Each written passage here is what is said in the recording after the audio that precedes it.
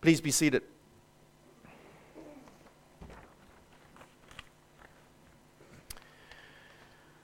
So in the holidays, we do various topical sermons, and also I have been going through some of the minor prophets. So we've done Micah, or we've gone through a summary of Micah, and surprise, surprise, this morning we're in the book of Joel. So if you can find the book of Joel, that'll be fantastic. I spoke to someone this week. They said they'd never heard a sermon in their lives on the book of Joel. So I hope I'll be all right now. So Joel is found between Hosea and Amos. Very helpfully again, I'll help you with that information. You might want to use the contents page.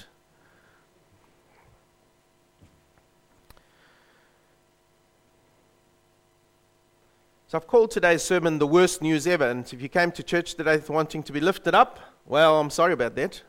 The worst news ever. Just hold, we'll get there. I'm sure you've been looking at the news the last few weeks, and you've seen the horrific fires in Australia. Now please hear me. Some people have been on the media saying, yes, it's because... It's not what I'm saying, all right? I'm not saying Australia have sinned and now God is judging them for their sin using fire. I'm not saying that. God knows what He's doing. But when we see these horrific scenes before of us, and some of those people who thought they'd seen the worst, and then they get worse news, there's a more bigger front coming your way. You have to leave your home. Why do things like this happen? Is it just climate change? If it is that. Is it just over-regulation and people not allowing to cut down trees around their properties? Or is there a bigger picture? Is God speaking in the situation? Because He is speaking. When you and I hear bad news, you hear news that is extremely bad, and who knows what lies ahead for us this year? Every single one of us. And you thought it couldn't get worse, and then you hear news which is worse, and it's the end for you. Why do these things happen to us? Is there a bigger picture? And Scripture says there is a bigger picture. And so we're going to be looking at that bigger picture in the book of Joel today. Because they were going through extremely hard times, and they thought it couldn't get worse, and it did. So let's go and read about it, and we're going to do an unusual thing. We're going to read halfway through the whole book of one prophet. So the book of Joel, if you found it by now, verse 1.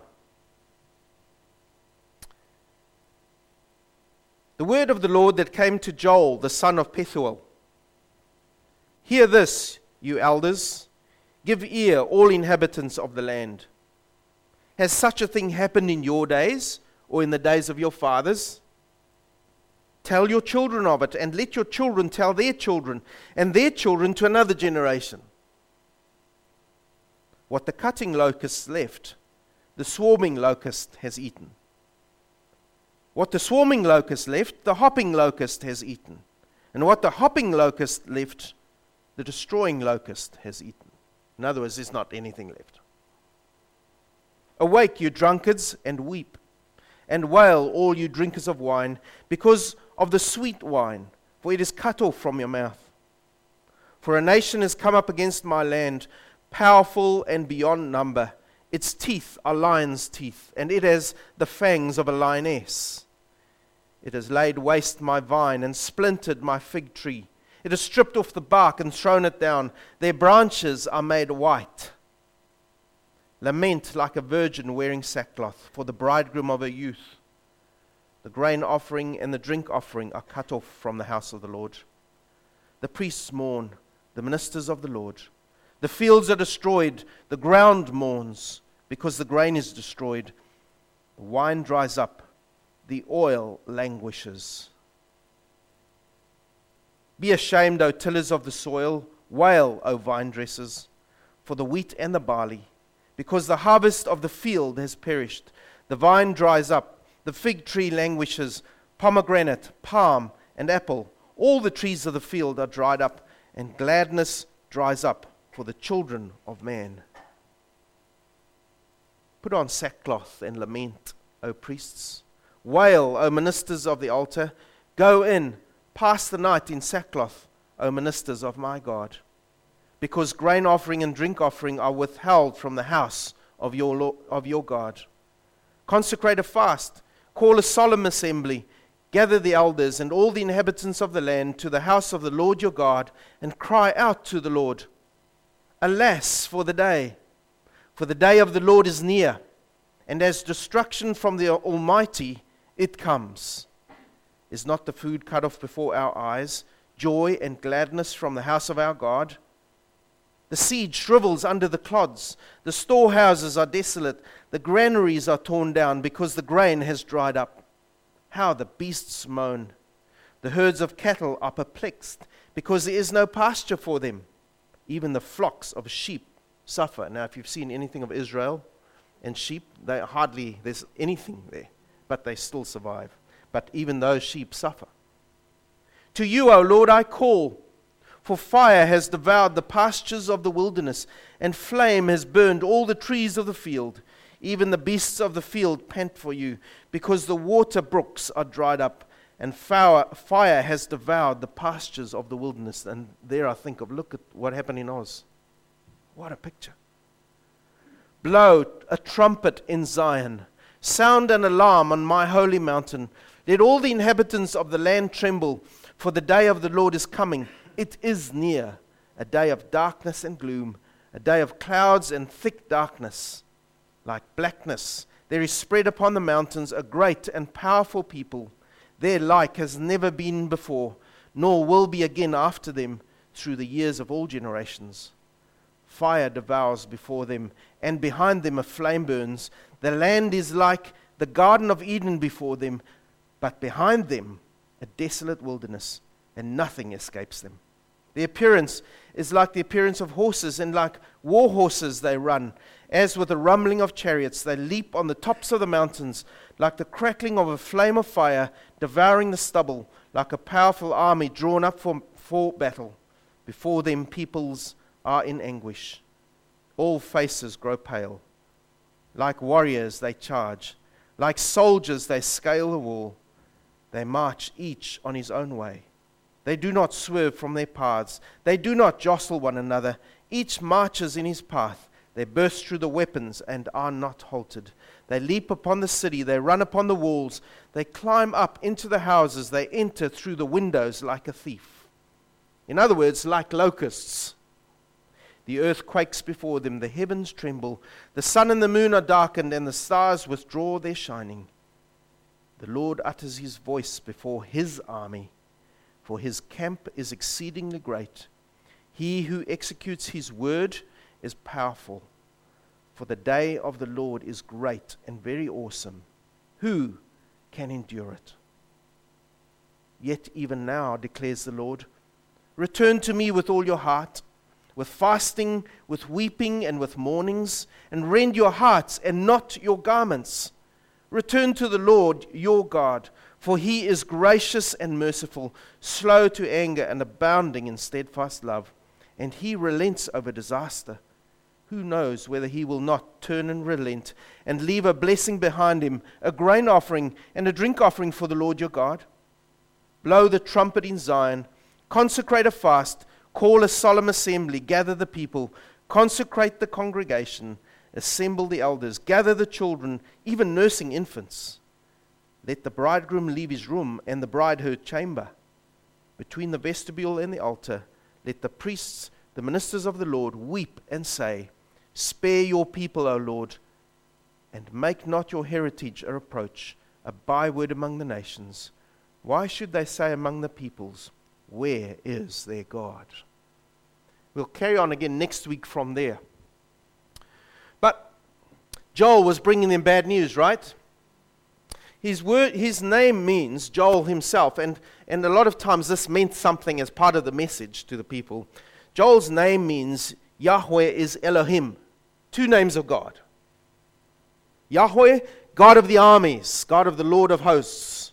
He's the Lord of hosts. And Elohim, He's the God of gods. There is no other God like Him. All other gods are false. He is the only God. And so put that together. God of the armies is the only God. Now that had a lot of implication into the situation. So what's the setting here? Because we don't know too much about Joel. Not much is known about him. He was one of the earliest of the minor prophets. And he probably ministered during the time 874 to 850 BC. Now, there are some scholars who say he came much later, but most would say no, he was an early prophet. He mostly prophesied in Judah, which is the southern kingdom, and it was then under the last of the reign of King Jehoshaphat. These are all names you probably might never have heard before. Okay? King Jehoshaphat ruled in Judah. And at the same time, King Ahab was reigning in Israel. Okay, so that puts a bit more picture on for you. Elijah was the prophet, the major prophet in Israel, at the same time that Joel was the prophet in Judah. So southern and northern kingdoms. And as we know from the history of Israel, it was a time of drought, severe drought, because Ahab had sinned before the Lord, and Elijah had prophesied, there will not be another drop of rain until you listen. And so through all that long time, there'd been right across Israel a great drought after drought after drought. And with the drought came locusts. That's what happens there. They had big swarms of locusts, wave on wave of locusts. It's stated that in Africa, way back in the early 1800s, there was a plague of locusts which started as a small bunch of locusts which grew, and it lasted for 14 years. And it devastated a whole bunch of northern Africa until it ended in Egypt. And it brought devastation and starvation. Nothing new in history. And here, in the middle of this, what they thought was the worst situation of locusts, Joel says, my friends, it's going to get bigger. It's going to get worse. So the nation was in dire straits. They'd had not just drought, not just locusts, but successive military armies had invaded the country. It wasn't a good time to be alive. Army after army had invaded the country. And so together with the drought and the locusts, the people were really depressed. Everything around them was being destroyed. The locusts were even eating the green bark off trees. That's how much they were eating. There was nothing. Branches were stripped bare. And so no harvests, no food for the animals meant people were starting to starve. The economy was devastated. And for a nation which centered around worship of God, worst of all, there was nothing to bring to the Lord as an offering. There was no grain offering to bring to the Lord. So is the Lord going to punish us? And so spiritually, as we see from the book of Joel, the people were calloused and indifferent in their sin. They were calloused in their sin. What does that mean? A callus. What do we get calluses from? Now, if you speak to my friend back there, the farmer, Keith, you go and shake hands with Keith, all right? They're not gentle office hands. If you can feel most of his fingers, you'll feel he's got hard hands. Why? He's been a hard-working farmer his whole life. Don't get a big head now, Keith. But when you use your hands a lot, they get calluses. Why? From a repetitive movement of something over your hands, right? They build up a thick bit of skin there. Calloused hands. People were getting calloused because of their sin. Sinning and sinning and sinning and sinning and getting used to it. Being calloused. And they were becoming indifferent to their sin. What is that? So what? I'm going to sin. So what? What's going to happen? And this in the middle of all this happening to them. But Joel doesn't speak of any specific sin in the whole of his prophecy. He rather calls the people to real repentance before the Lord. You see, what they were doing is they were coming to the temple and they were saying, Lord, we are sorry that we've sinned against you, but they weren't really sorry. They were tearing their outer garments because of the drought and everything happening, but their hearts weren't being torn. And that's what he prophesies about. I think we often have a reflection of that when national crises happen in countries. We've had our own crises in this country in this last year as well. What happens? Countries call for a national day of mourning, right? Good that we do that because it shows that we feel with those people. But it doesn't go deeper than that. You see, we should be mourning before the Lord too. Because crises happen for a reason. And we'll get to that. So Joel says to the people, through this prophecy of his, he says to them in verse 2, hear and listen to what God says to you. In other words, pay close attention. You thought the locusts and the drought are bad? Well, instead of a locust army, a human army that looked like locusts on this country is going to invade. You see, he was prophesying about an event that would happen in the very near future. And we've got the benefit of standing back in history and having a look. What happened in their very near futures? They didn't listen to the Lord. The Lord said, I will judge you. What happened? The nation went into exile. The Babylonians came on the south. The Assyrians came on the north. And they went into exile. They'd never have thought that ever in their lives. They thought their troubles were bad, but they never knew how bad it was going to get. And so he says to them, listen to me, I'm warning you. If you think it's bad now, it's going to be much worse. The day of the Lord is coming. And this phrase that he uses is the first time that a prophet uses this phrase. Joel is an early prophet of all the prophets that were in Israel and Judah. And he brings this phrase into prophecies, the day of the Lord. It's not a new thing, but this phrase he uses, the day of the Lord. And that the people generally came to understand, or they thought they understood it, as the day when God would judge their enemies and vindicate them. But he says, no, the day of the Lord is the day when the Lord judges you for your sin first, and then he will judge your enemies. Do you see the difference? They thought it's a day when God will save us from our enemies. The day of his judgment. He says, no, the day of the Lord is the day when the Lord judges you for your personal sin, and then your enemies. You see, these temporal disasters, this famine, the locusts, these armies invading, they were all just a partial fulfillment of God's judgment on them. God was warning them, turn to me, repent. A greater judgment lies ahead for you. Yes, they're locusts now. What is the message you're supposed to get when you see these locusts, when you experience a drought? It is repent, come to me, be saved. Bring your sin to me so that I can forgive you. Because if you don't, a greater disaster awaits you. Repeatedly, we get that through all the prophecies. The day of the Lord is coming. You see, the day of the Lord and all these events were forerunners, shouting out about a greater event that would happen. They were warning. And what was the reaction supposed to be from the people in these events? Repent. Jesus explained that in Luke chapter 13.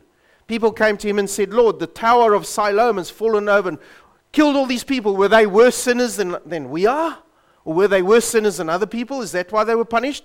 And what does the Lord say? He teaches them how to respond to crises. No, says Jesus. The tower fell on them. Why?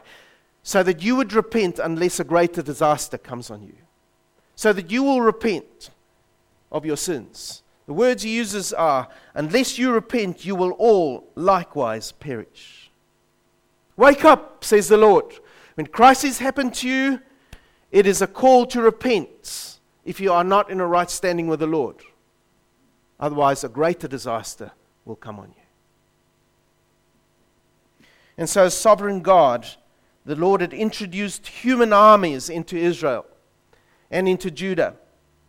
But he could also take them away. He is sovereign over all the armies. Isn't he Yahweh, God of the universe, God of the armies of the universe? And as sovereign God, he could take this vast foreign army, which he was going to bring on them in judgment. He could take that away as well, if they would only repent. And so that's what he calls them to. And so, yes, when we stand back, we can see that this prophecy that Joel brought to them actually came true. The Babylonians came in and overran Judah. Between 608 and 528 BC, they went into exile. It came true. What they thought would never happen, happened.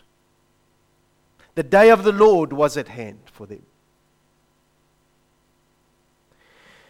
And in God's all-knowing wisdom, and this prophet would never have envisaged this at all, but we can, because we can stand back and look at history, we could see that the day of the Lord that he was prophesying was also the day when the Lord God would intervene in human history and in the life of Israel as a nation, and he would send the Messiah.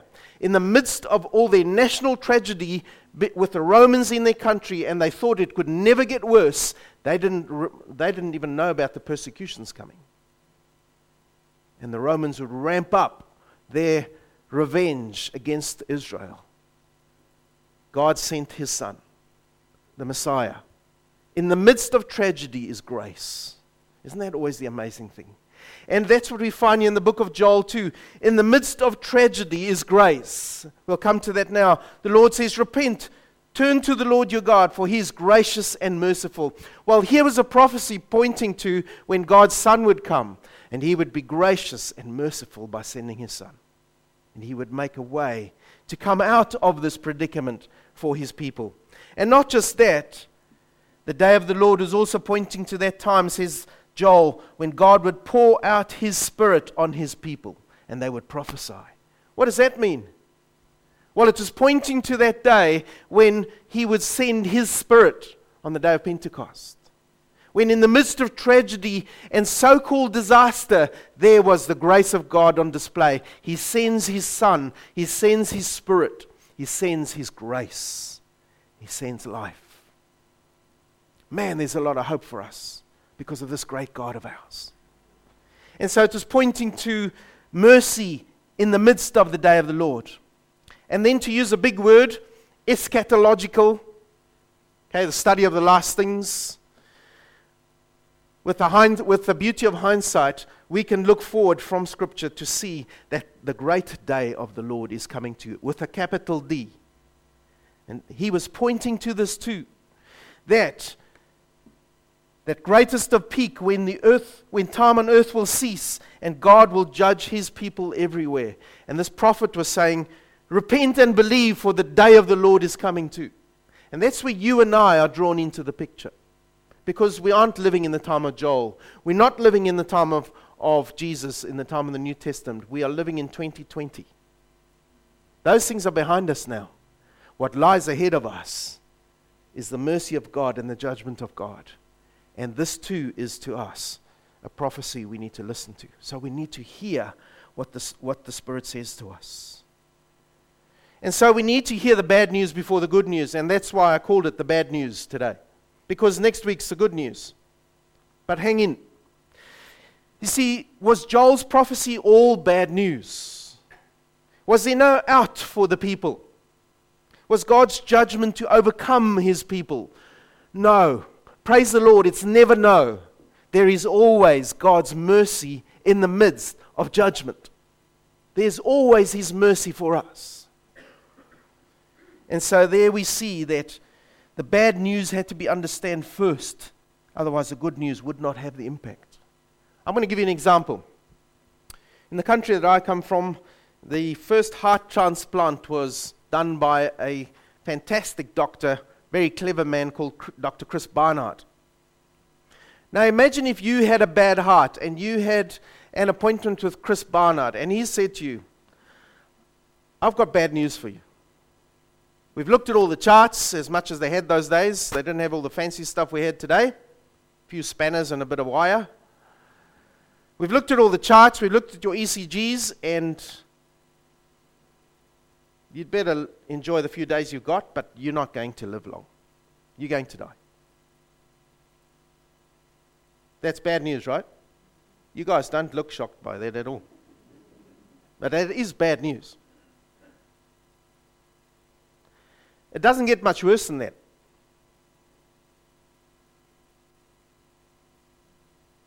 But then the doctor says to you, but. Now you're hanging on every single word he says. You're going to die, but I can possibly perform a heart surgery on you, which will save you. Yes, there might be risks, but at least you will live. Do you want to go ahead with that? What do you think you're going to say? Nah, I don't think so. Nah, I don't like pain. No, of course not. You're going to jump at that chance to get a new heart, right? It's good news because you understood the bad news. You see, Joel had to explain the bad news to them before the good news got its proper context. And you know, the sad thing with us as believers is we've forgotten the bad news. And that's why the good news hasn't that much impact on our lives anymore. That's a sad truth, you see. That's why we've got verses like Romans 3:23, and I want you to turn there because I'm in Joel and Romans, all right? It's a good combination to have. Romans 3, verse 23. Here's the bad news first. You ready for it? Romans 3:23. For all have sinned and fall short of the glory of God. You're going to die. There's the bad news. That's the true condition of the human soul without the Lord. You are going to die.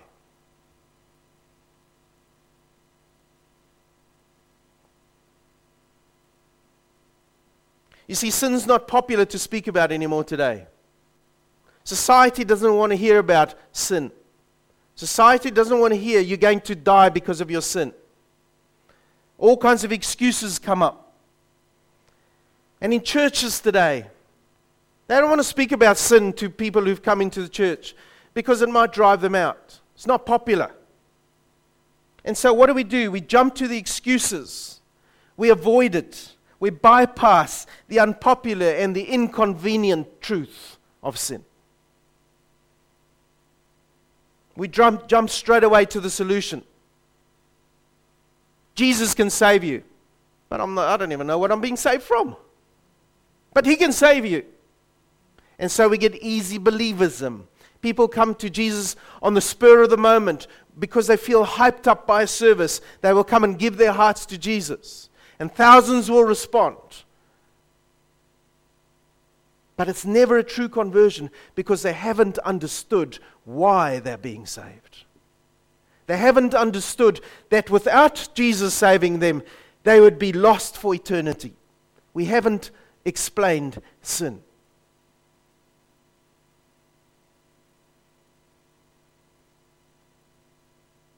As Christians, we've forgotten this truth. We've forgotten what sin we've been saved from. And so we give in to daily sin. We become callous towards it. Our skins grow thick towards it. We become indifferent to the sin in our lives. We get clever with the sin in our lives. Under progressive Christianity today, which was, by the way, the same thing the Corinthian church suffered from, they made excuses for sin. We start making excuses for our own sin as believers. We start avoiding getting away from our sin. We start accommodating our sin. We start justifying our sins. We start ignoring our sins. We start getting used to living with our sin.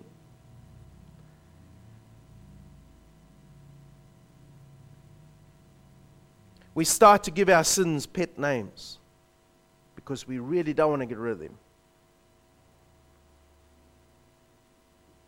We start to say, it's too hard to change. We start to say, it's going to cost me too much. We start to say, but it might cost me my career, everything I've done so far. We start ignoring our sin. And it's exactly what Joel was speaking about. Joel, the prophet, says this morning to you and I, he says, stop making excuses for your sin. Stop being so calloused to your sin. Where at the start of a whole new year, are you going to fight against your sin? Are you going to make war on your sin? Or are you going to sign a declaration of, I'll accept you in my life? What's this year going to be like for you? You see, Joel says to you and I this morning, we stand under the real and the imminent judgment of God.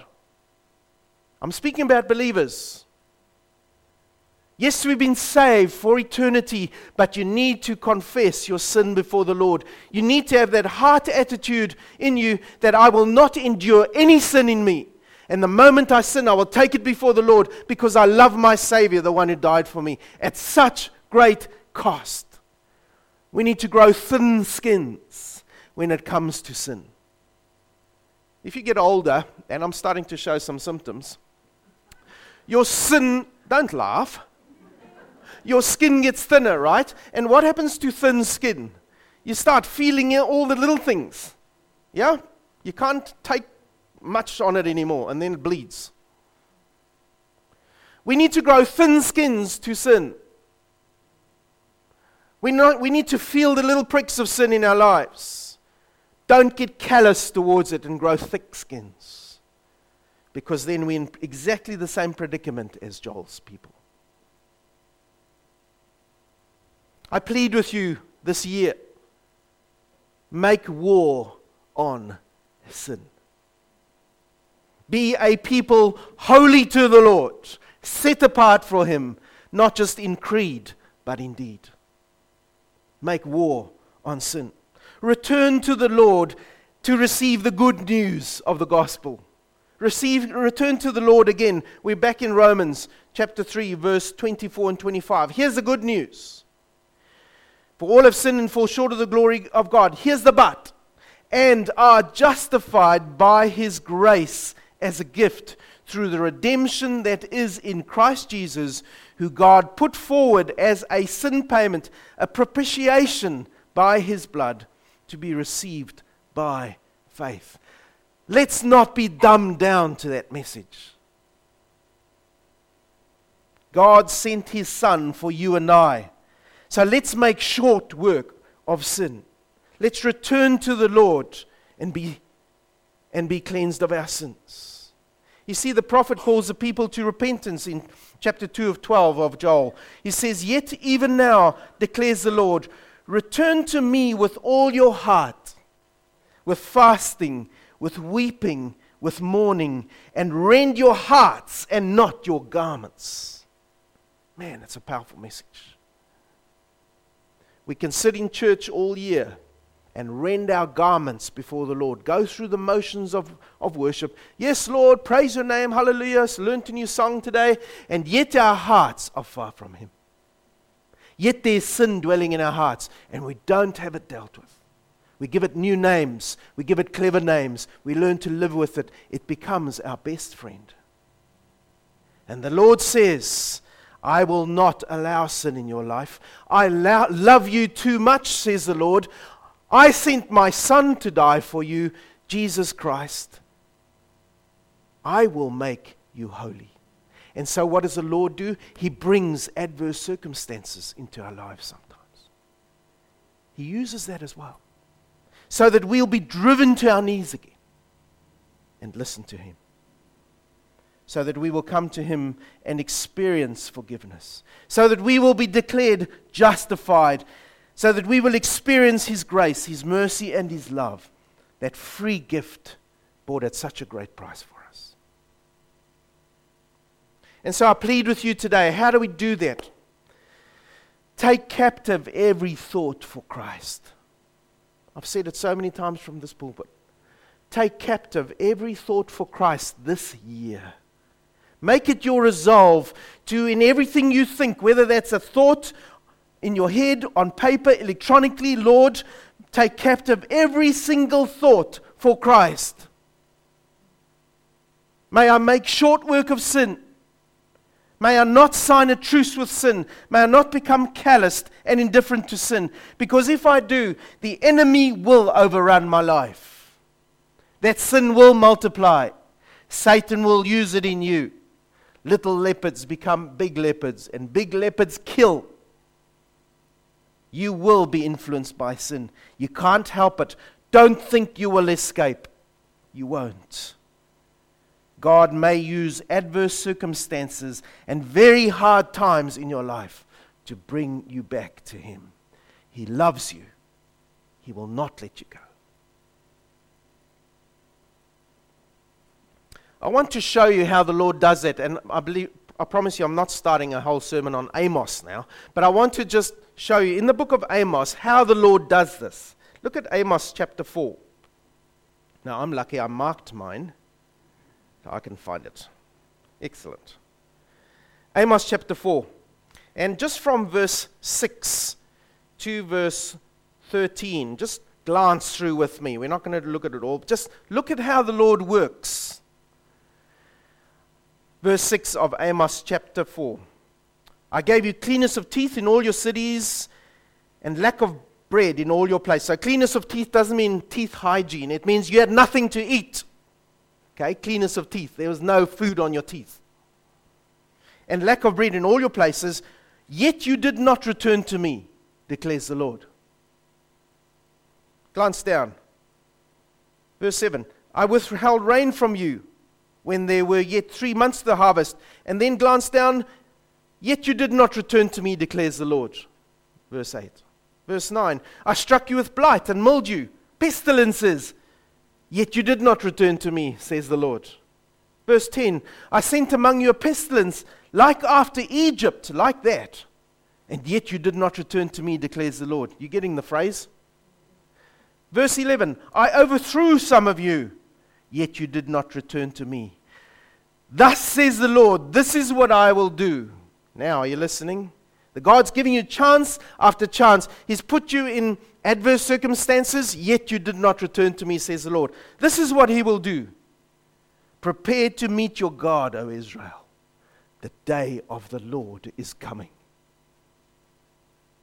For behold, He who forms the mountains and creates the wind and declares to man what is his thought, who makes the morning darkness and treads on the heights of the earth, the Lord, the God of hosts, Yahweh, is His name.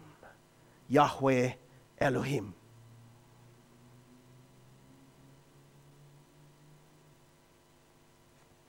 You see, the worst news of the gospel is that you have to understand your sin and the consequences so that you will appreciate the good news of the gospel. But the problem is, you see, you and I, we try to run away from our sin. I can run away from my environment. I can seclude myself somewhere. I can run from a location I don't want to be in. I can run away from a relationship, but I cannot run away from the sin in me. Because I can't run away from me.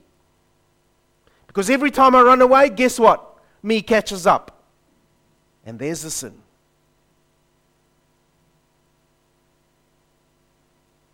So running doesn't work. You have to come and let God break your heart. Take out that sin and give you a clean heart.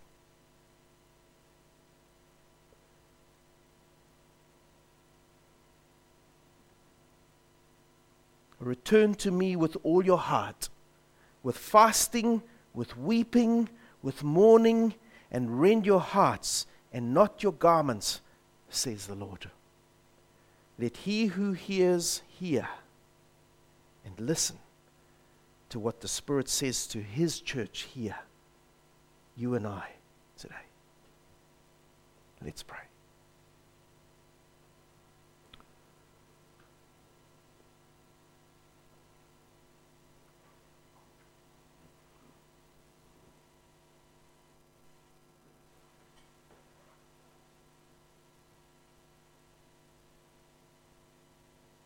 Lord, we thank you for your word. Thank you for the warnings in your word that we are to deal with sin. And the only way we can deal with sin is to come to our Savior who can take it away from us. And not to learn to live with it and to get clever with it, because it will destroy us. Lord, save us from ourselves. Save us from thinking that we've found a way to escape. Save us, Lord. And Lord, I pray for all believers in this church, Wanganui East Baptist, that you would make us aware of the sin in us, that we would be sharpened to that sin in us, so that we would bow our knees all the quicker. Save us from getting used to and getting calloused souls because of sin. Make us holy like you are holy. And Lord, may we not make excuses for our sin. May we not justify it, but may we just bring it to you and have it removed. Thank you for Jesus Christ, our Savior, the one who gave us hope, the one that will be there for us when the day of the Lord comes, the one who will be announced with that same trumpet which declares your judgment. It will be his coming and his standing there for all those who he loves, and we will be saved on that great and terrible day of the Lord. We will be saved because of you, Lord Jesus. Thank you, Lord. May we not spurn that love in our lives, we pray. And Lord, I do pray for every single one who still does not know Jesus Christ. May you save them too from that day of judgment. May they come to know Jesus, the only way to find life. May they come today, Lord. Be merciful through your grace and save. I ask this in the name of Yahweh Elohim, the Almighty God who is the only God.